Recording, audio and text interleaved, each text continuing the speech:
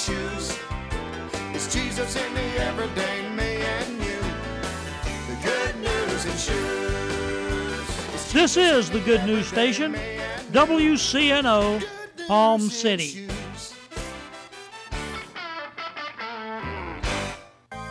Tired of raking your mulch back into your garden bed? Or have you replaced wood siding or a garage door because of rain damage?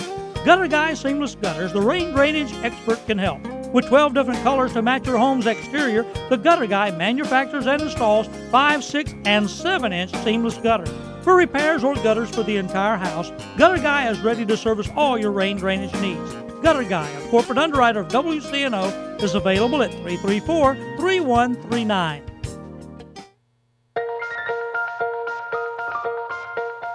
Good morning. I'm Pastor Bob Tarbis, your host for the Revealing Truth radio broadcast. I want to invite you to listen in today as Pastor Jason Baumgartner takes us on a journey through God's Word that will reveal truths for our lives. John 8:32 says, "And you shall know the truth, and the truth shall set you free." Grab a pen and take some notes, and let the Holy Spirit reveal the Father's heart to you. So Joshua chapter 1 gave us the invitation. He's saying, come on guys, Moses is dead. We're going to possess this new land. We're going to possess the territory. Wherever you go, and God said, everywhere I go, I will be with you. Every place you go, no enemy will be able to stand before you. You're going to take them all. Everything is going to be on your side. I'm working on your behalf. How many know that's once upon a time? That's what he's saying. Chapter 2 is not happily ever after. Chapter 2 is, let's get this thing started. So what we're talking about is what is required of us to cross the border. What's required to leave average? What's required to leave mediocrity? What's required to leave passivity? And what's required of us as a church if we really want to become the church of impact that we believe that God has called Truth Church to be?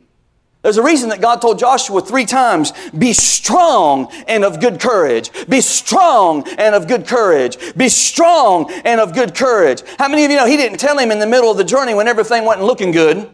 He told him that before he got started. That ought to give us a hint about something that is coming. Be strong and of good courage. How many know when God says to you, be strong and of good courage, it's a reason, because something's coming to you that's going to test you in your strength and test you in your courage. He's not just saying it so you can walk around going, I'm strong and of good courage. How many of you recognize that courage is not the absence of fear? Courage is the ability to do what is right in the spite of fear. We're always talking about the spirit of fear, the spirit of fear. That's a spirit of fear. That's a spirit of fear. I mean, no, there's a lot of things that you ought to be afraid of. Any dummy knows that you ought to be afraid of a rattlesnake, pick it up. But you got people out there, I don't got no spirit of fear. I'll just touch down, I'll grab this serpent. And any deadly thing bite me, I'm healed. No, you big dummy, if you get bit by the rattlesnake, you deserve to die. Now, what is he talking about?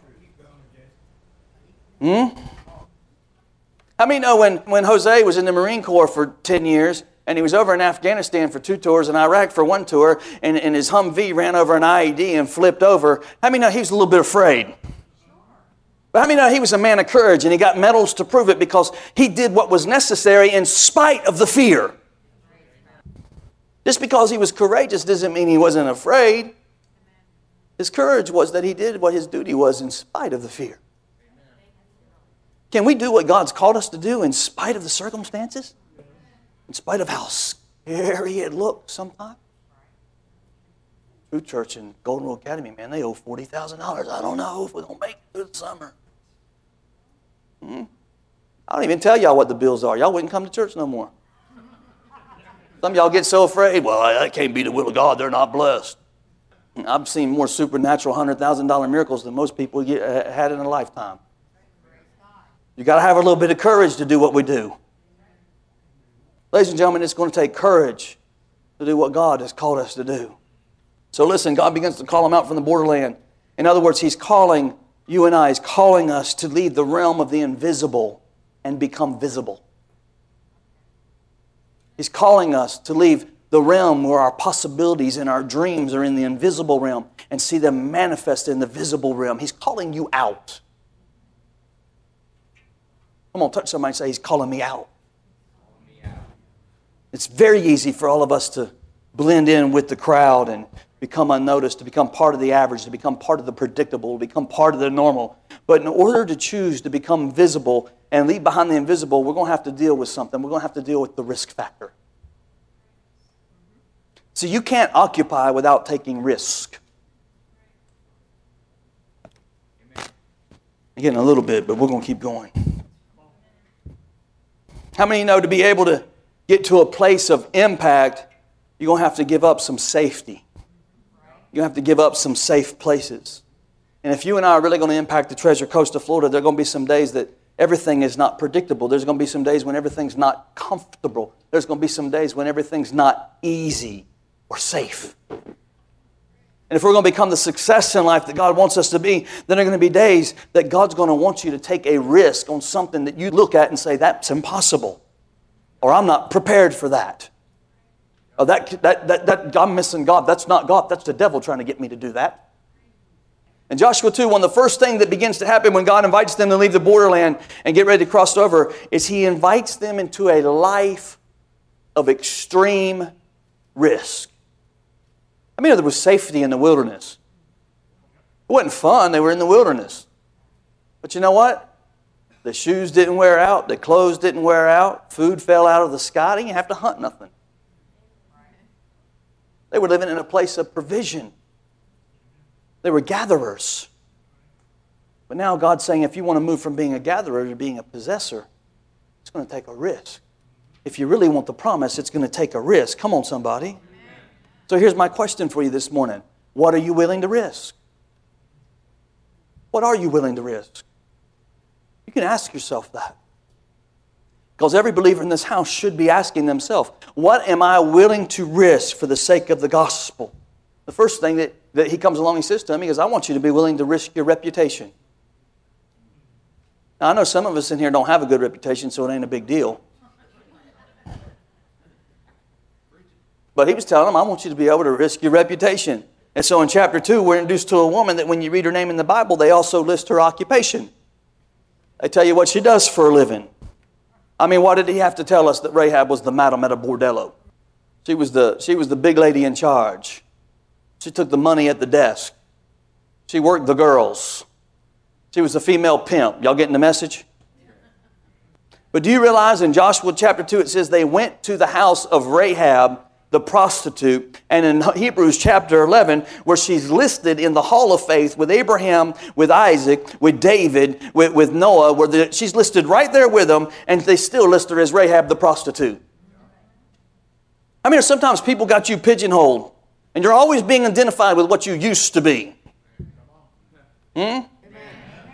This woman was a woman of great risk for these two Hebrew boys. You know, some people spend their entire life trying to protect their reputation. Do you know if these two boys had been unwilling to go to the house of a prostitute, they'd never been able to fulfill their assignment? Think about that. I think I lost some of you right there. They had to be willing to go to a whorehouse and able to fulfill their assignment. He didn't send them to the house of a prophet. He didn't send them to the house of an elder. He didn't send them to the house of a pastor or an apostle. He sent them to a house of a prostitute. And the reason that God sent them to the house of a prostitute is because God's smarter than you and me. Rahab's house, first of all, was on the wall. And second of all, it was not unusual for any hour of the day for men to be coming and going out of her house. So it looked pretty normal. Had they checked into the Holiday Inn with all the other businessmen and they had to be there at 5 o'clock in the afternoon, I mean, that's when all the businessmen got to Jericho because they come in and did all their dealings. But see, they didn't know when they was going to be coming and going. All they knew is they were supposed to go. So they had to be in a house where it wasn't unusual for them to show up and leave at all different hours of the day and the night and stop in for an hour or two, leave, come back, stop in for an hour or two. I mean, that's what happens at a prostitute's house. It wasn't unusual for visiting business people to stop in for an hour or two. And these boys in her house were not going to be recognized because they went into a house, they went into somebody's company that was always having unexpected company. Now, don't misinterpret the Bible, please. They did not go there to be serviced. That's not why they went to the house. They went to be hid. They were on an assignment from God. But the key is they would never have been able to do their job if they'd been concerned about their reputation. Come on, are you seeing this morning? Well, I can't go to the house of a prostitute. We got to go somewhere else. I'm sanctified. What will people think? What if somebody sees the pastor at the massage parlor? Uh-oh. Come on now. Many of us, a lot of us spend our life trying to protect ourselves in an arena that Jesus just did the opposite. You know that? Philippians 2:5 says, let this mind be in you which also was in Christ Jesus, that He was in the form of God. He thought it not to be robbery to be equal with God, but He humbled Himself, took on the form of a servant, and watch this, made of Himself no reputation. You see that? I mean, if Jesus was not worried about protecting His reputation, then we probably shouldn't be worried about protecting our reputation. Huh? You say, well, I thought I had to have a good name. No. I'm not talking about you out there trying to intentionally ruin your name. That's not what I'm talking about. Because I don't want anybody to leave this church and go out, I don't care. Doesn't matter if I have a reputation or not. That's not what they weren't intentionally ruining your name. That's not what we're talking about. But listen, reputation by definition is really only what other people think of you. That's your reputation. It's what other people think of you. How many of you know there's a lot of wonderful people in the world that have that have a wonderful reputation and they just look wonderful, but in their heart they rotten to the core. Huh? And there's some people that have questionable reputation that are really pure in heart because it's based on what other people think, huh? See, if we're going to leave average behind and mediocrity and step over into the avenue where we stand out from the crowd and we look different, we sound different, you can't be concerned about what somebody thinks about you. I got 4 amens. I'll take them. You know, there's some people in this room who spent their whole life saying, I'm too sophisticated to worship like that. That's not dignified.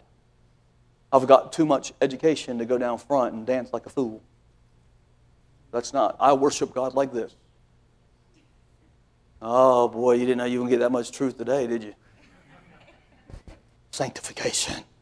I ain't going to dance like I've lost my mind. I don't know what kind of church they are down there, but I got more dignity than that truth church. I got to protect my dignity. I've got to protect my reputation. Well, ding, ding, ding, ding. You must have think the rest of us are brain dead. Come on, we've been free. We got liberty. Come on now. Just because we found a way of life that pleases the Lord and we were able to dance in front of the Lord, don't get mad at me. Don't call me a fool. Come on now. There comes a time in our life where we've got to quit worrying about what everybody else thinks we are, and we've got to come to a point where we know who we are and understand that God's called us, appointed us, and sent us. Amen? You say, well, I don't want everybody to think that about me. Well, you got to get to a place where it don't matter what anybody thinks about you. And you got to be willing to do whatever God's called you to do. You got to be willing to risk your reputation.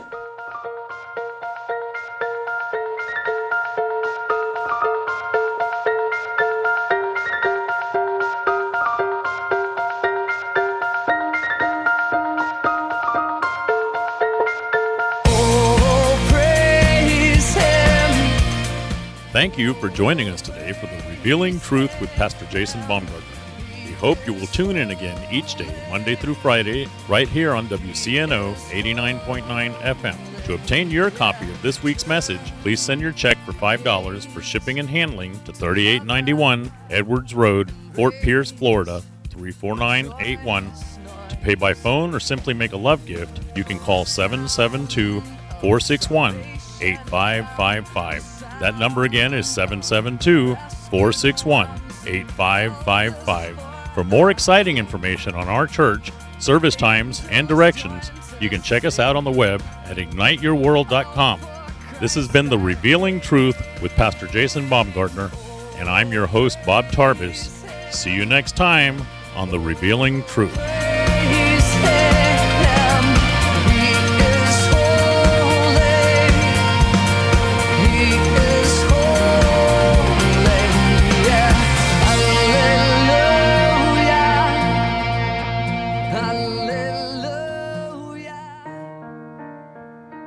Ignite Your World Ministries, Truth Church, and all its affiliate ministries